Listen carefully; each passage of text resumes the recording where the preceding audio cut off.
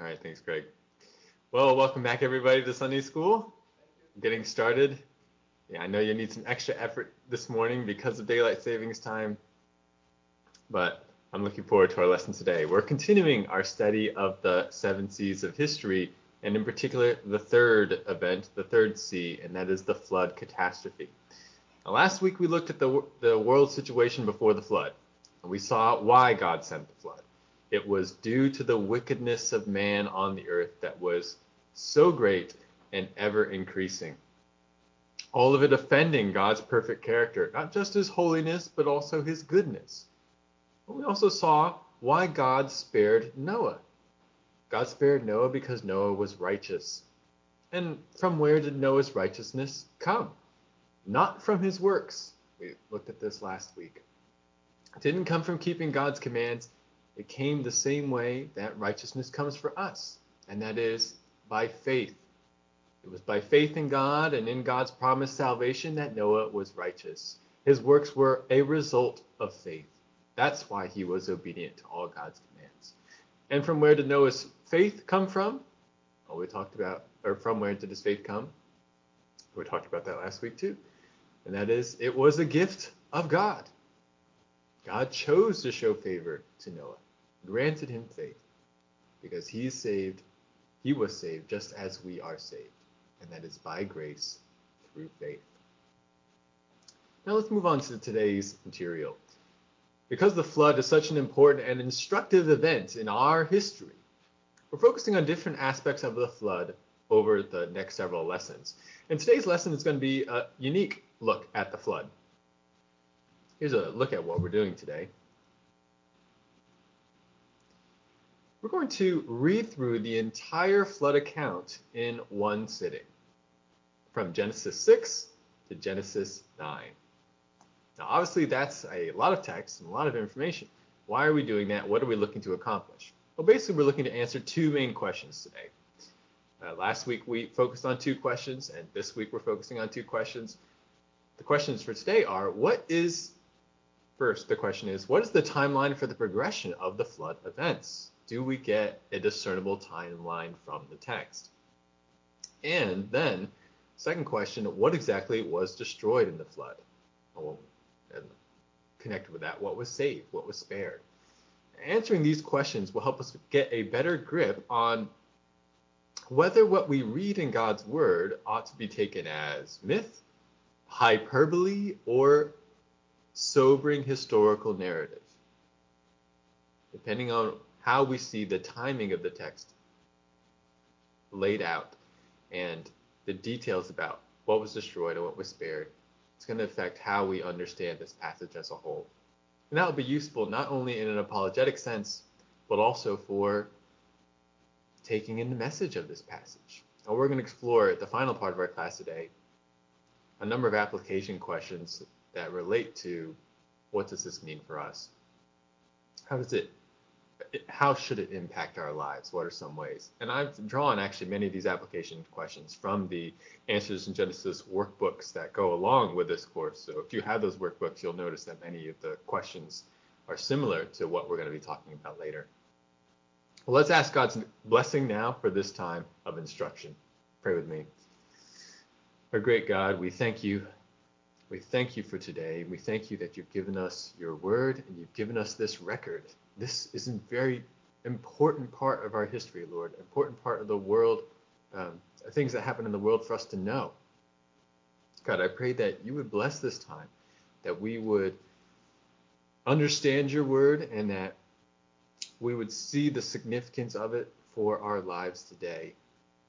God, I pray that we would come to revere you, have a holy fear based on what we read and hear today. And God, I pray that that would ultimately result in our joy as we know you more, as we submit to you, and as we grow in love for you. I pray that you would be so pleased to accomplish that in today's lesson. In Jesus' name, amen. Well, we start by simply hearing the entire flood account. So please, open your Bibles to Genesis chapter 6, and we're going to read Genesis 6, starting from verse 1 going to Genesis 9, verse 19. As I said, as we read, I want you to be paying attention to two ideas. As you read through, think about the timing of the flood and the scope of the flood destruction. You might think of jotting some notes down on a piece of paper if you have that handy, or if you have a writing implement. But if you don't worry, that's okay. Just make mental notes as we go through. And I'll read the text in such a way where I emphasize where significant details appear in the text.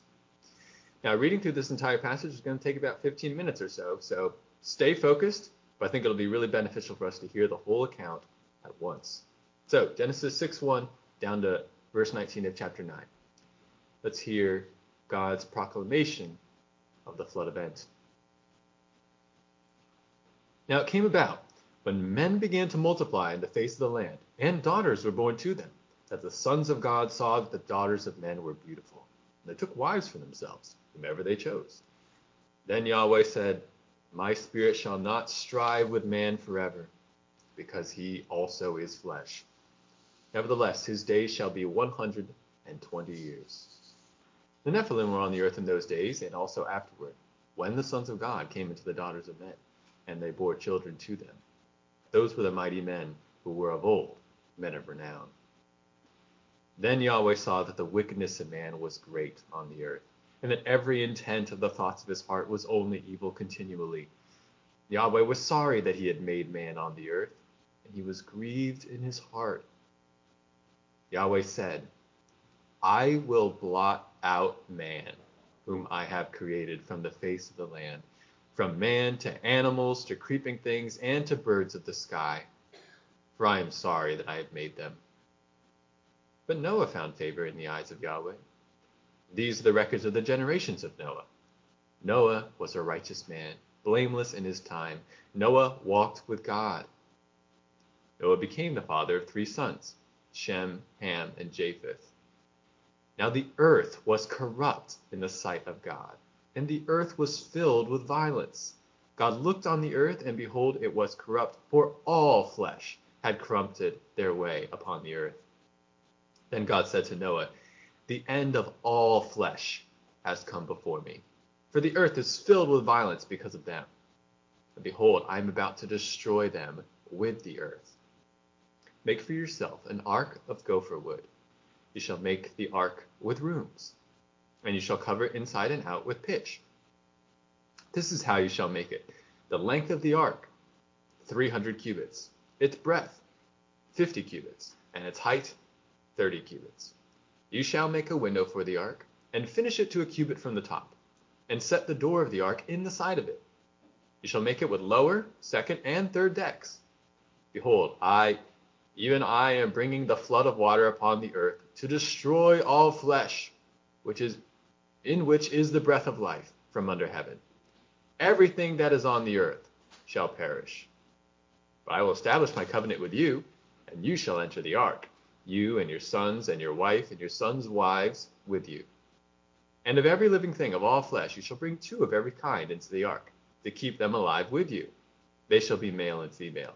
Of the birds after their kind, and of the animals after their kind, of every creeping thing of the ground after its kind, 2 of every kind will come to you to keep them alive.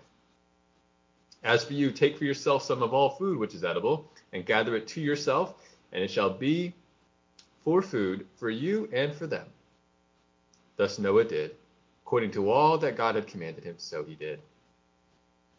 Then Yahweh said to Noah, Enter the ark, you and all your household, for you alone I have seen to be righteous before me in this time. You shall take with you of every clean animal by 7s, a male and his female, and of the animals that are not clean, 2, a male and his female.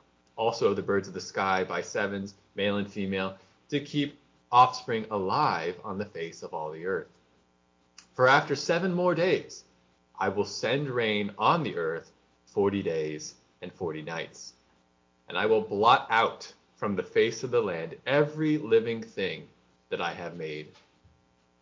Noah did according to all that Yahweh had commanded him. Now Noah was 600 years old when the flood of water came upon the earth. Then Noah and his sons and his wife and his sons' wives with him entered the ark because of the water of the flood. Of clean animals and animals that are not clean, and birds and everything that creeps on the ground, there went into the ark to Noah by twos, male and female, as God had commanded Noah. It came about after the 7 days that the water of the flood came upon the earth. In the 600th year of Noah's life, in the second month, on the 17th day of the month, on the same day, all the fountains of the great deep burst open, and the floodgates of the sky were opened. The rain fell upon the earth for 40 days and 40 nights. On the very same day, Noah and Shem and Ham and Japheth, the sons of Noah, and Noah's wife, and the 3 wives of his sons with them, entered the ark. They and every beast after its kind, and all the cattle after their kind, and every creeping thing that creeps on the earth after its kind, and every bird after its kind, all sorts of birds. So they went into the ark to Noah by twos, of all flesh in which was the breath of life. Those that entered, male and female of all flesh, entered as God had commanded him. And Yahweh closed it behind him. Then the flood came upon the earth for 40 days, and the water increased and lifted up the ark, so that it rose above the earth. The water prevailed and increased greatly upon the earth, and the ark floated on the surface of the water. The water prevailed more and more upon the earth, so that all the high mountains everywhere under the heavens were covered. The water prevailed 15 cubits higher, and the mountains were covered. All flesh that moved on the earth perished. Birds and cattle and beasts and every swarming thing that swarms upon the earth, and all mankind. Of all that was on the dry land, all in whose nostrils was the breath of the Spirit of life, died. Thus he blotted out every living thing that was upon the face of the land, from man to animals to creeping things and to birds of the sky, and they were blotted out from the earth. And only Noah was left, together with those who were with him in the ark. The water prevailed upon the earth 150 days. Now chapter 8, verse 1. But God remembered Noah, and all the beasts and all the cattle that were with him in the ark. And God caused a wind to pass over the earth, and the water subsided. Also the fountains of the deep and the floodgates of the sky were closed, and the rain from the sky was restrained, and the water receded steadily from the earth. And at the end of 150 days, the water decreased. In the 7th month, on the 17th day of the month, the ark rested upon the mountains of Ararat. The water decreased steadily until the 10th month. In the 10th month, on the 1st day of the month, the tops of the mountains became visible. Then it came about at the end of 40 days that Noah opened the window of the ark which he had made, and he sent out a raven, and it flew here and there until the water was dried up from the earth. Then he sent out a dove from him to see if the water was abated from the face of the land.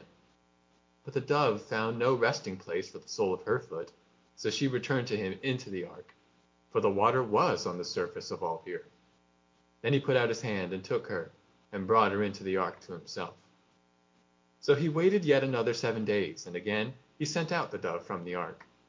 The dove came to him toward evening, and behold, in her beak was a freshly picked olive leaf. So Noah knew that the water was abated from the earth. Then he waited yet another 7 days, and sent out the dove, but she did not return to him again. Now it came about in the 601st year, in the 1st month, on the 1st of the month, the water was dried up from the earth. Then Noah removed the covering of the ark, and looked, and behold, the surface of the ground was dried up. In the 2nd month, on the 27th day of the month, the earth was dry. Then God spoke to Noah, saying, Go out of the ark, you and your wife and your sons wives with you. Bring out with you every living thing of all flesh that is with you, birds and animals and every creeping thing that creeps on the earth, that they may breed abundantly on the earth and be fruitful and multiply on the earth. So Noah went out, and his sons and his wife and his sons' wives with him.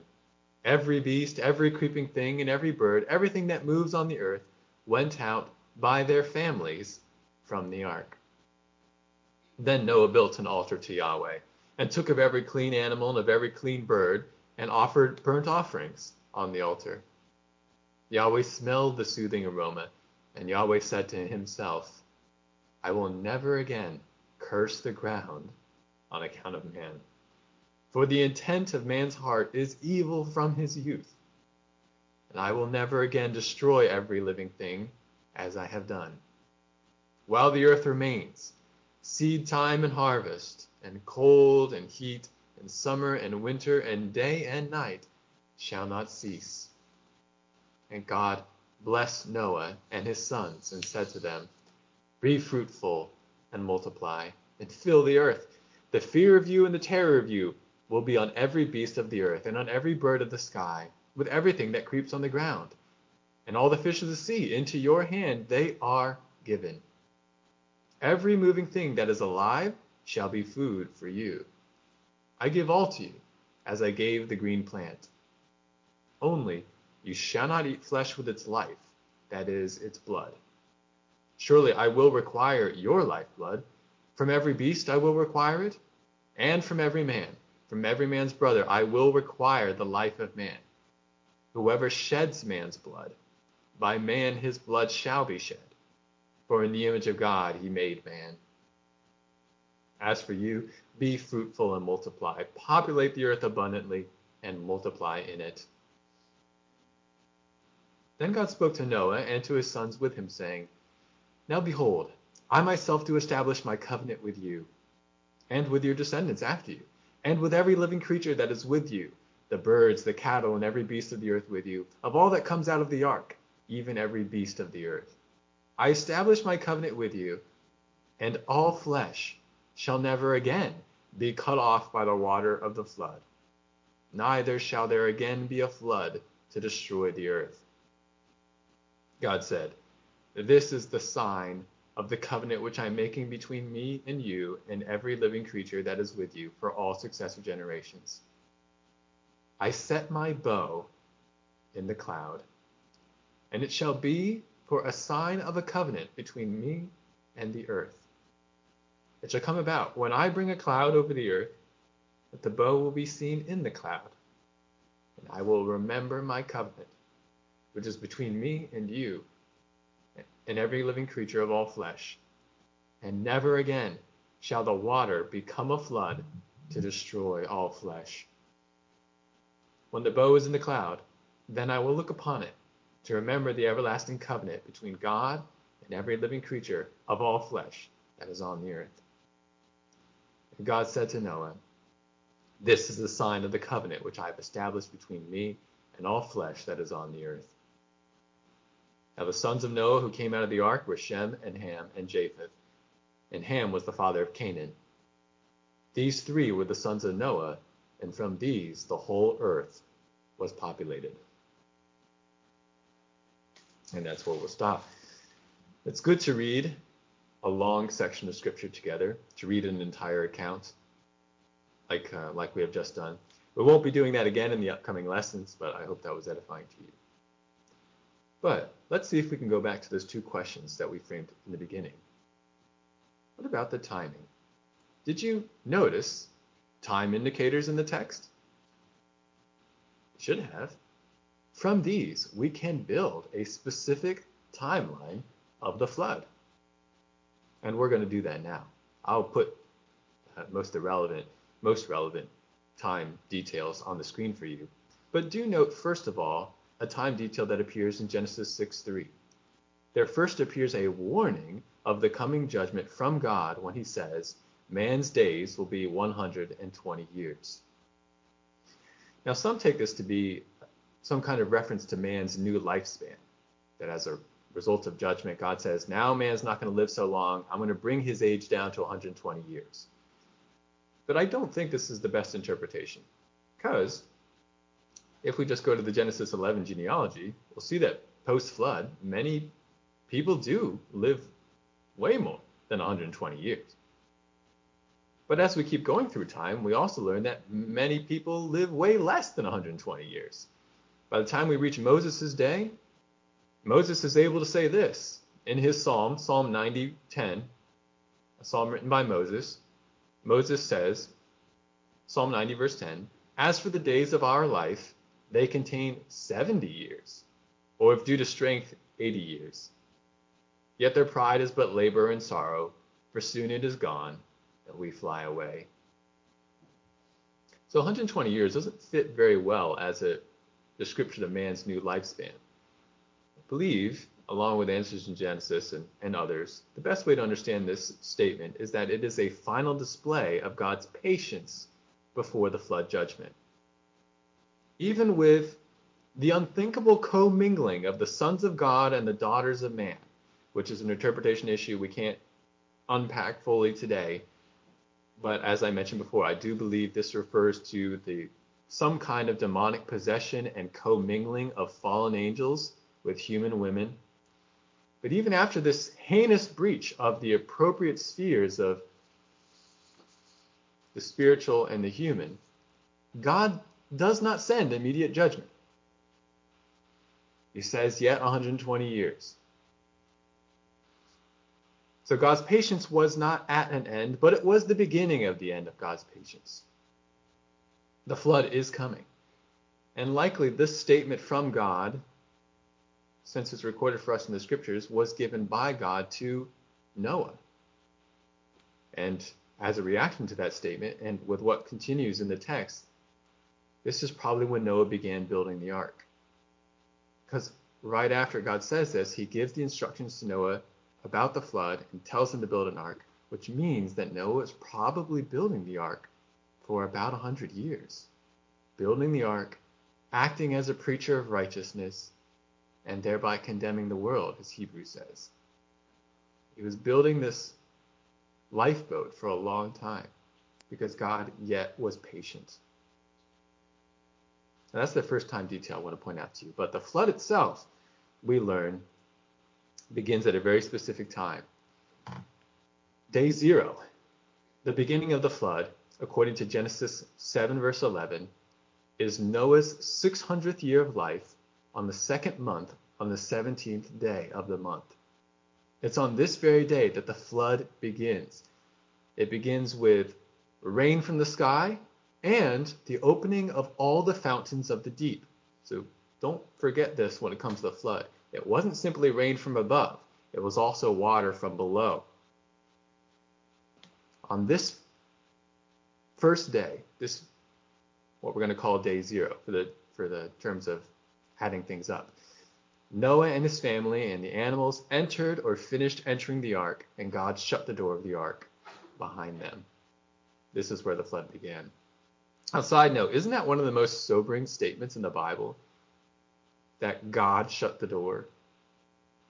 The door of salvation was previously open, and the saved entered into it. But the day came when the door needed to be shut. And it wasn't Noah who shut it.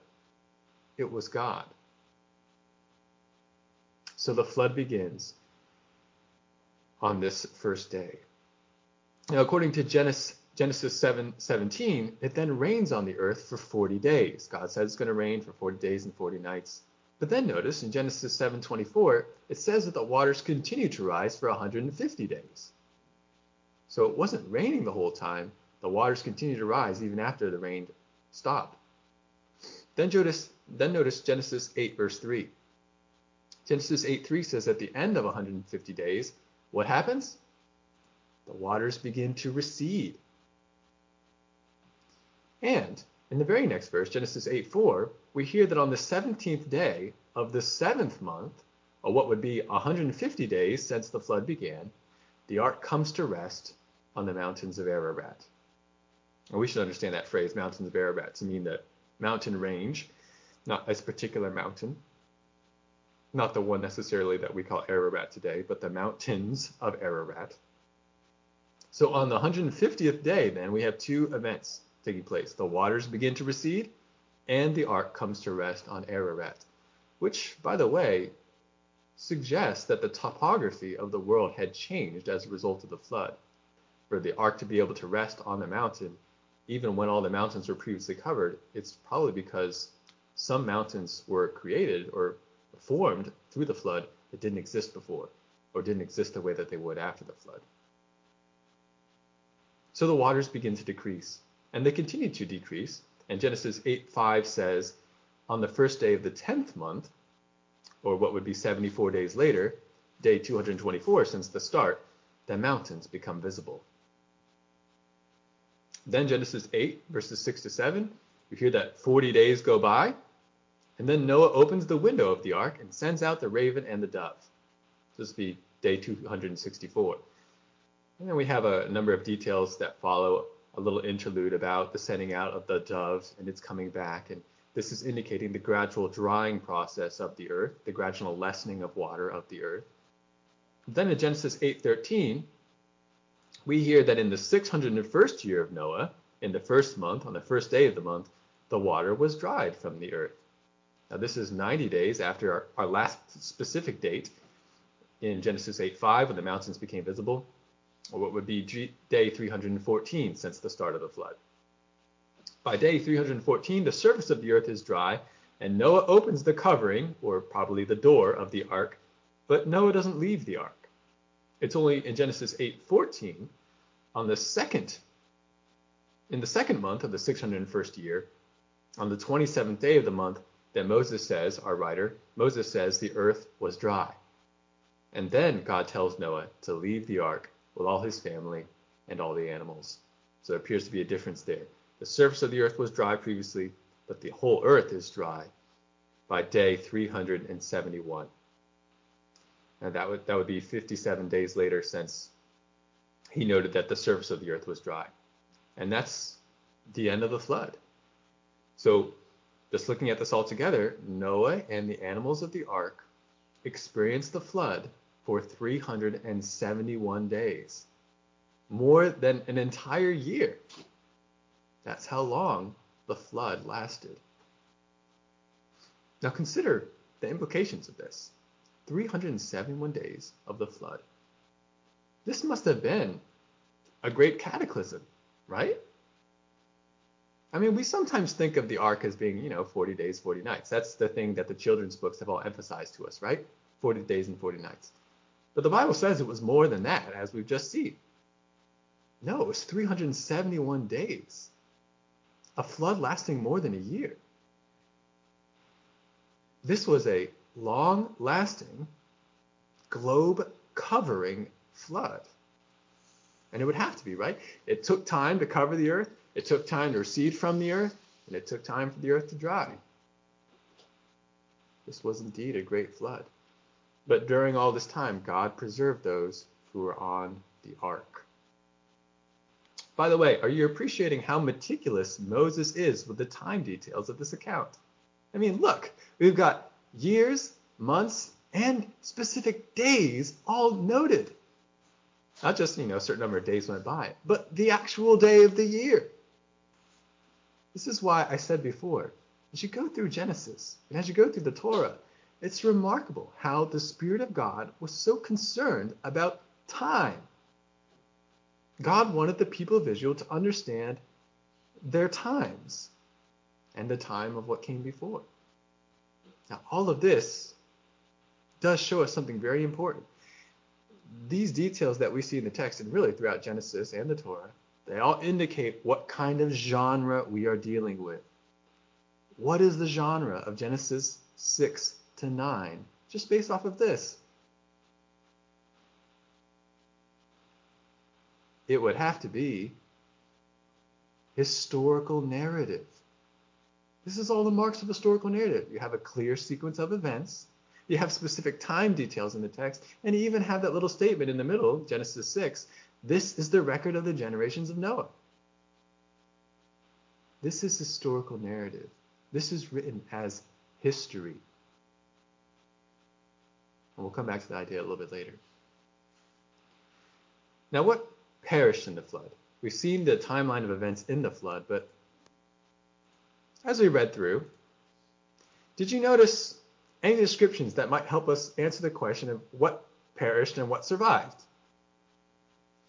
Well, yeah. I mean, you're practically probably saying, duh, Dave. It's all over the text. It's almost obnoxiously all over the text. Now, I'm not accusing the scripture of being obnoxious. I'm just saying that maybe that's the way we would understand it, because it's so repetitive. And I'll just list a number of these references for you. Genesis 6:5 says, God speaking, I will blot out man, from man to animals to creeping things to birds of the sky. Genesis 6:13, the end of all flesh has come before me. Genesis 6:17, God says he's bringing the flood to destroy all flesh, in which is the breath of life from under heaven. And in the same verse, he says, everything that is on the earth shall perish. The next two verses, Genesis 6:18 and 19, only Noah and his family and the pairs of each animal on the ark were preserved. They were to be accepted. And then Genesis 7:5, God says again, I will blot out from the face of the land every living thing I have made. Genesis 7:21, all flesh that moves perished, including the birds, the cattle, the beasts, the swarming things, and all mankind. 7:22, all that was on dry land, all in whose nostrils was the breath of the spirit of life, died. 7:23, God blotted out every living thing upon the face of the land, including man, animals, and creeping things, and the birds of the sky. Only Noah was left, together with those who were with him in the ark. And then a few more. Chapter 9, verse 11, all flesh shall never be cut off again by the water of the flood, God promises. Neither shall there again be a flood to destroy the earth. 9, verse 15, never again shall water destroy all flesh. And then 9:19, it says, from Noah's sons, the whole earth was populated. I think the Spirit of God has made this pretty clear, hasn't he? Who and what survived the flood? Only Noah, his family, and the animals he took with him on the ark. And of course the sea creatures. So then what perished in the flood? Everything else. Everything and everyone else. If you were not a sea creature and if you were not on the ark, and you died. All men, women, and children on the earth, besides Noah and his family, were killed by the flood. And this is exactly what the New Testament says. 1 Peter 3:20, Peter says 8 persons survived the flood by getting on the ark. Just 8. And 1 Peter 2:5, earlier in Peter's letter, he says, God did not spare the ancient world, but he judged all except the 8 people who were on the ark. And the writer of Hebrews says similarly. Hebrews 11:7, Noah condemned the world and built an ark that only saved his household.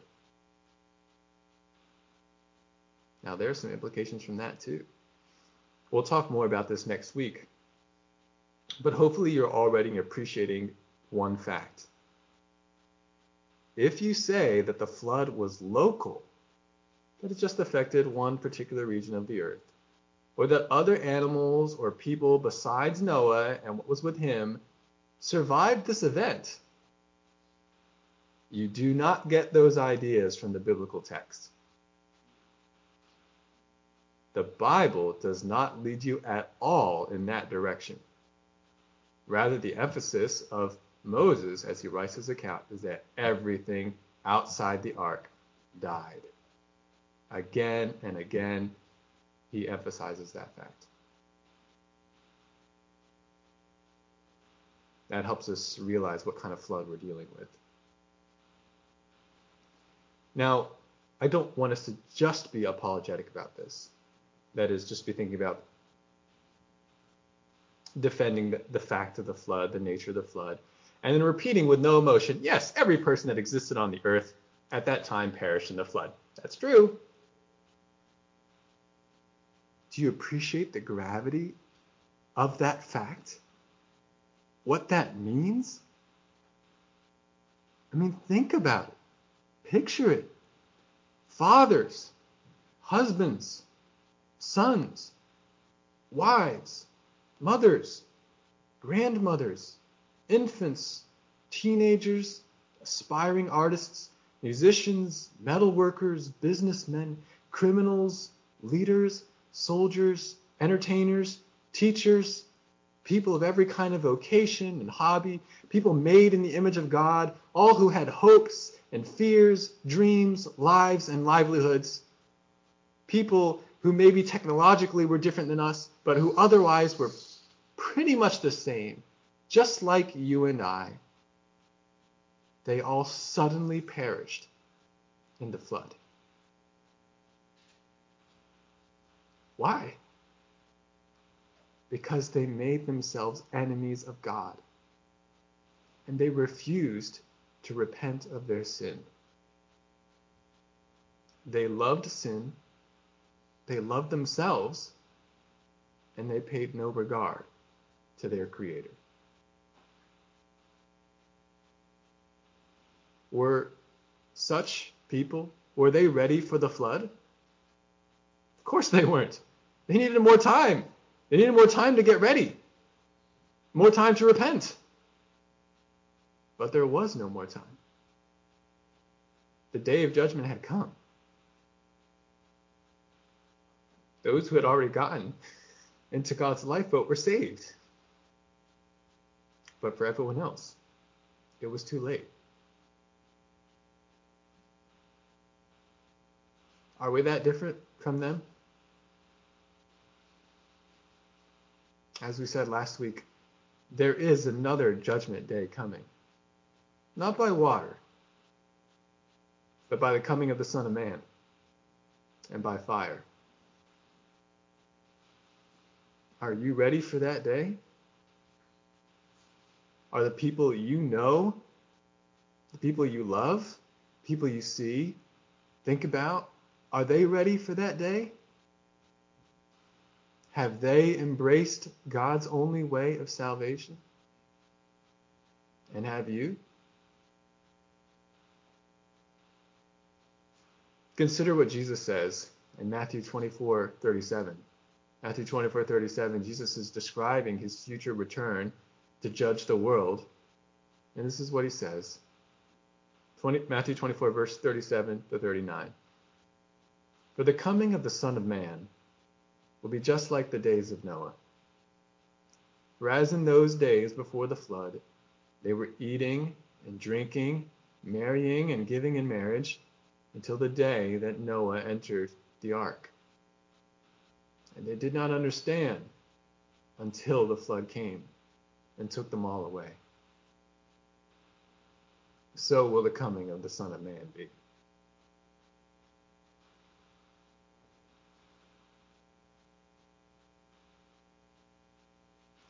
Let's finish our time today by looking at a few more application questions. They have something to do with what we've just said, but also some different directions. I have 4 questions here.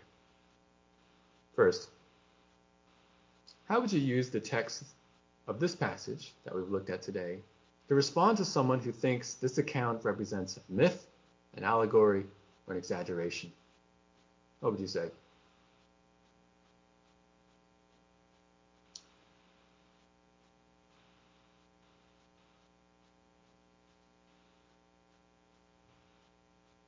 Hopefully you see that just going to the text itself dispels such notions.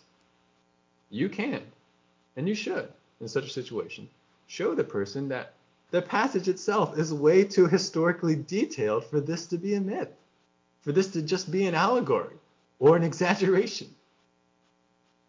Moses did not present this as a myth. Look at all the time details in the text. Look at the specificity of the dates in the text. Look at the specificity in the construction of the ark. He says, make it this many cubits and put this many decks in it and put a window here. This is specific. This doesn't fit with the idea of, it's just a myth. The Israelites knew it was a myth. It's all figurative. It's just like creation. It's all figurative. That can't be. That doesn't fit with the text itself. And many people who dismiss the flood as a myth or something that was purposefully hyperbolic or symbolic, they've never actually paid attention to what's in the account.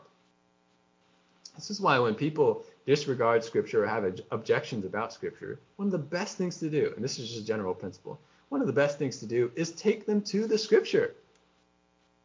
Say, oh, that's an interesting idea. Have you read the passage? You know, it's an interesting thought you have about that, but can I show you what it says? This is true even when people claim that there are contradictions in the Bible. Oh, you know, Bible's full of contradictions. You can't really believe the Bible. Oh, really? What are some of those contradictions? A lot of times they're not even able to answer that question. But when they are, they say, oh, you know, it says he would rise 3 days from the dead, or he would be a certain amount of time, 3 days and 3 nights in the grave, but he was only there about a day and a half. So look, the text contradicts itself. Say, oh, well, let's actually look at those statements. Or some other contradiction they bring up. Oh, well, why don't we actually look at the text? Because when you do that, it very easily unfolds that there is no real contradiction in the text. You take people to the text, you can show them, look, actually, no, it does fit together. And so it is with the flood. This has to be history. It is presented as history. We can't take it another way. My second question. What can we learn about God's character by comparing salvation of the ark and salvation in Christ? This is an interesting question. You may have heard a number of different people talk about how Christ is our ark. And the ark is a useful metaphor for the gospel. Now, I do advise caution when it comes to making the ark or even Noah types of Jesus. You say, oh, no, this is a foreshadowing of Jesus, or the ark is a type of Jesus. If we say that, we might start over-interpreting the details of Genesis to force them to reveal to us things about Christ or the gospel. Say, oh, you know, this is really talking about Jesus, and so this detail is important, this detail is important. And we might twist the text or overlook other details. So I advise caution when it comes to seeing and identifying types. But that being said, there are consistent principles between the ark and Jesus regarding God's character and regarding God's salvation. What are some of those parallels or those principles?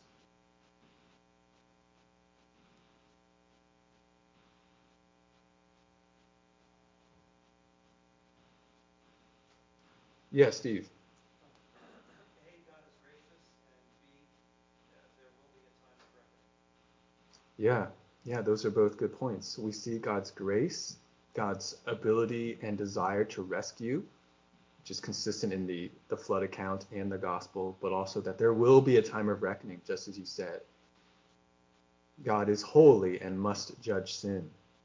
What else? What else is a parallel? Security and safety. Yeah. Oh, can you explain that a little bit more? Well, the ark was secure and it was safe, even though there was a huge storm, and salvation is secure and safe in Christ throughout the storms that we experience every day. Yeah, that's a great point, great explanation. God preserved all of those who were in the ark perfectly. Not like a bunch of people got in the ark and then somebody fell overboard and it's like, oh, sorry, we couldn't save that person. And that's just like what Jesus says when it comes to the gospel, when it comes to salvation in him. All that the Father gives to me will come to me, and I will by no means cast them out. And all that the Father gives to me, I will not lose one of them. There is security in God's salvation. It is sure, and he does preserve his people perfectly. And we see that in the ark, and we see that in Christ. That's good. Something else. Yes. Yeah, Magna. Okay. It requires an act of repentance on the part of the individual. They have to recognize their sin. Yeah, I think that's another great point, another great parallel. For someone to get on the ark, they had to believe the Lord, which means they had to repent of their sin. They had to give up the lifestyle that characterized the rest of the world and the heart that loved sin. And that was part of Noah's message as a preacher of righteousness. And it's the same in the gospel. Salvation is available to you in Christ, just as it was available in the ark. But you must similarly actually believe God. And you must similarly turn away from your old life of sin. Turn aside the rule of your heart from yourself to God. So yeah, that is another consistent principle. I'll mention a few others. We've mentioned God is holy, must judge sin. God is gracious, and he provides a way of salvation. But notice also that God's way of salvation is exclusive. There is no other way other than the one way given by God. It was true in the flood. We notice no one was saved outside of those in the ark. I'm sure people tried to save themselves. People tried to swim. People tried to grab on to debris, or maybe there were some other boats at the time, but they couldn't handle the judgment. They couldn't handle the waters from above and the waters from below. You know, it was interesting. Emma and I were talking the other day, and if you've ever been in a day of heavy rain, it's kind of crazy. Just one day, and it's like, things are flooded, and like we can't even handle all this water. But this was 40 days of heavy rain and water from below, and probably tectonic and seismic and volcanic activity. I'm sorry, I don't care if you're a good swimmer or if you've got a nice boat. You're not going to be able to get through that. There's only one way, and it's the way that God provided. So it is in Christ. What does Jesus say about himself? I am the way, the truth, the life. No one comes to the Father but through me. And it's become more popular to say, as long as you're sincere, God will understand. It's kind of like you believe in the same God. That's not what the scriptures say. And the apostles themselves say in the book of Acts, there is no other name under heaven by which men can be saved other than the name of Jesus Christ. Of course, that's not a name that we simply invoke. You have to know the person of Jesus Christ, but he's making the point. There is only one way of salvation. And this is a consistent principle between the flood account and the gospel. And this goes along with Steve's point. Another facet that sticks out to me is the time to embrace God's salvation eventually comes to an end. Eventually, God closed the door of the ark, just as God will, in a sense, close the door for each one of us. God will call each of us to an account. If we've not yet come to know God, we will be like that woman that Jesus speaks about in Revelation, the woman Jezebel, the prophetess, false teacher. God says, I gave her time to repent. She wasn't willing. So now I'm going to throw her into a bed of sickness. I'm going to judge her. And God will do that for each one of us. He will call us to an account, either when we die or when he comes. But he will come to us and say, explain yourself. Tell me about what you did in your life. Tell me about your response to me. Why did you not embrace my salvation? Why did you repudiate me? Why did you love yourself? Why did you not give up your sins? Explain yourself. And of course, no one will be able to offer a defense in that day. And so he will be justly condemned. So we see another consistent parallel between the flood and the judgment to come. The time of salvation eventually came to an end. The time to embrace God's salvation. Of course, that has a direct application to us, which is embrace salvation now while you can.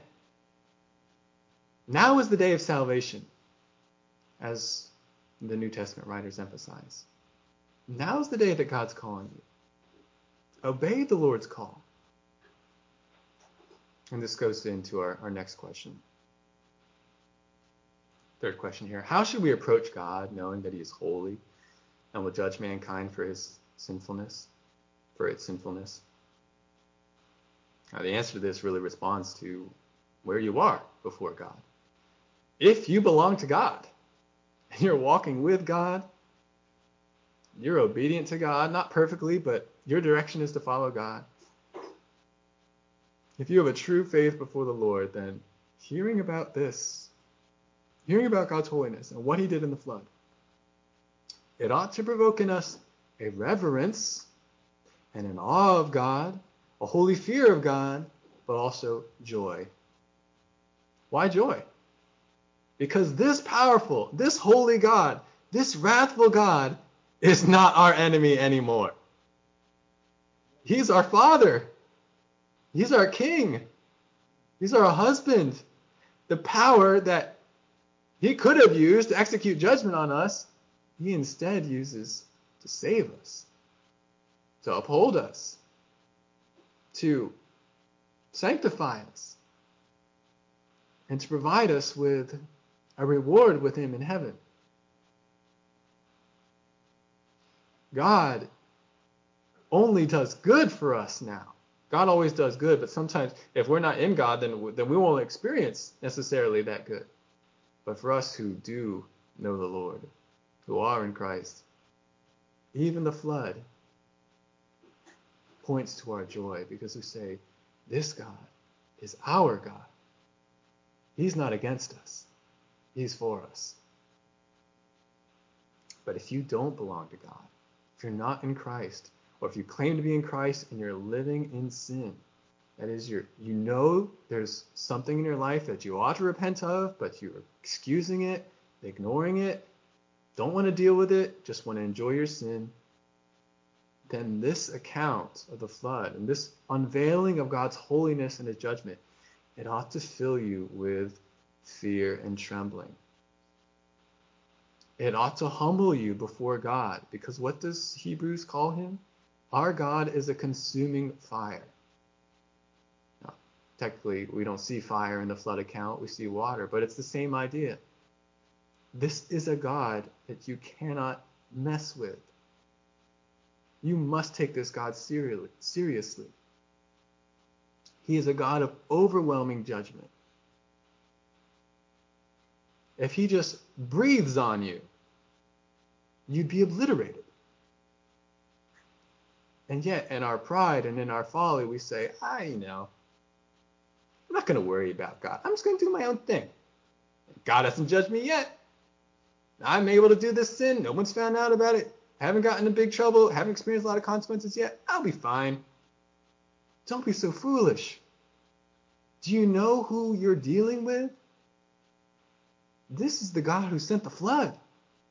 This is the God who is grieved in his heart when he sees wickedness, because he's that good. This is the God who hates sin and hates those who do it. He's been patient with you, but his patience will run out. Will you bank on that patience and risk the judgment? Risk being thrown into hell? Risk Jesus even telling you, hey, you know what? You went to church, you called yourself a Christian, you did all these supposedly good works, but I never knew you. You didn't love me. You liked the acceptance. You liked the culture. You liked the community in the church, but you never were mine. And brothers and sisters, this account points us to not trifle with God. Whether we know him or we don't know him, we must realize that our relationship with God is serious. Ultimately resulting in our joy if we know him, but if we don't know him, it ought to result in our repentance. It ought to result in our humbling ourselves before God, beating our breasts as the tax collector in the New Testament, saying, God, please be merciful to me. I am a sinner. I have loved myself in my own way, and I have not wanted to do what you wanted me to do. I've not loved you. I've loved all the things of the world above you. I deserve your judgment, but please pardon me. Make Jesus my Savior. Let him be my substitute. May his work on the cross apply to me so that I might be saved. One other question, and then if we have a little bit of time. I don't know if we'll have more time. If you have other questions about what we're talking about today, definitely email me, or just thoughts you had on the lesson, and I'll respond to those as best I can. One other question, though. We see Noah as an example of faith and obedience in the face of many unknowns. But what about you? What unknowns are you facing in your life, and how can you walk in obedience to God through those unknowns? And what can you expect from God as you do that? Now, this idea is tied up in the account as well. I don't know your specific situations. I don't know how you are being tested in faith, what trials you're undergoing, what sins you are struggling with and fighting to overcome. But the account of Noah and the flood should sober us and encourage us. Noah spent, as far as the text seems to indicate, he spent 120 years building an ark for a flood that no one else said was coming. They didn't believe him. Noah preached and he pleaded with these same people, and they didn't accept. Our own faithfulness will involve that kind of testing and that kind of waiting for God's promises to come to pass as we fight against the pressure of the world and the pressure of the flesh and of the pressure of the evil one. But one of the things we see in this account is that God keeps his promises, both to judge, but also to save and vindicate. This is a theme we're going to see again and again in the scriptures, Old Testament and New Testament. God is faithful, and he will vindicate your faith. So whatever it is that you have to walk with before the Lord this morning, say, God, this is hard. God, I feel the pressure. I don't know, God, if following you is the right way, if I'll make it, if I choose to be obedient. The text tells us God will vindicate you. You will see his vindication, either on earth, as he so often graciously does, or when you see him. And he'll say, well done, good and faithful slave. You endured. You waited. You waited on me in righteousness. Now, you will see that I saw, and I will reward. So be encouraged. Whatever it is that you're dealing with, bring it before the Lord. Say, God, I am weak, but Lord, I will believe you. Help me, God. Help me, God, as I trust you in this. Preserve me, provide, because I will wait for your vindication. That's all for this week. We're out of time. Next week, we're going to return to the flood, and we'll deal more with an issue that we have raised today, which is this historical flood. Was it global, or could it have been a local devastation? I mean, for sure, everything died, but maybe that was just in a small area. We'll see what the Bible has to say regarding whether the flood was really global or not, whether it's clear on that issue next time. Let's close in prayer.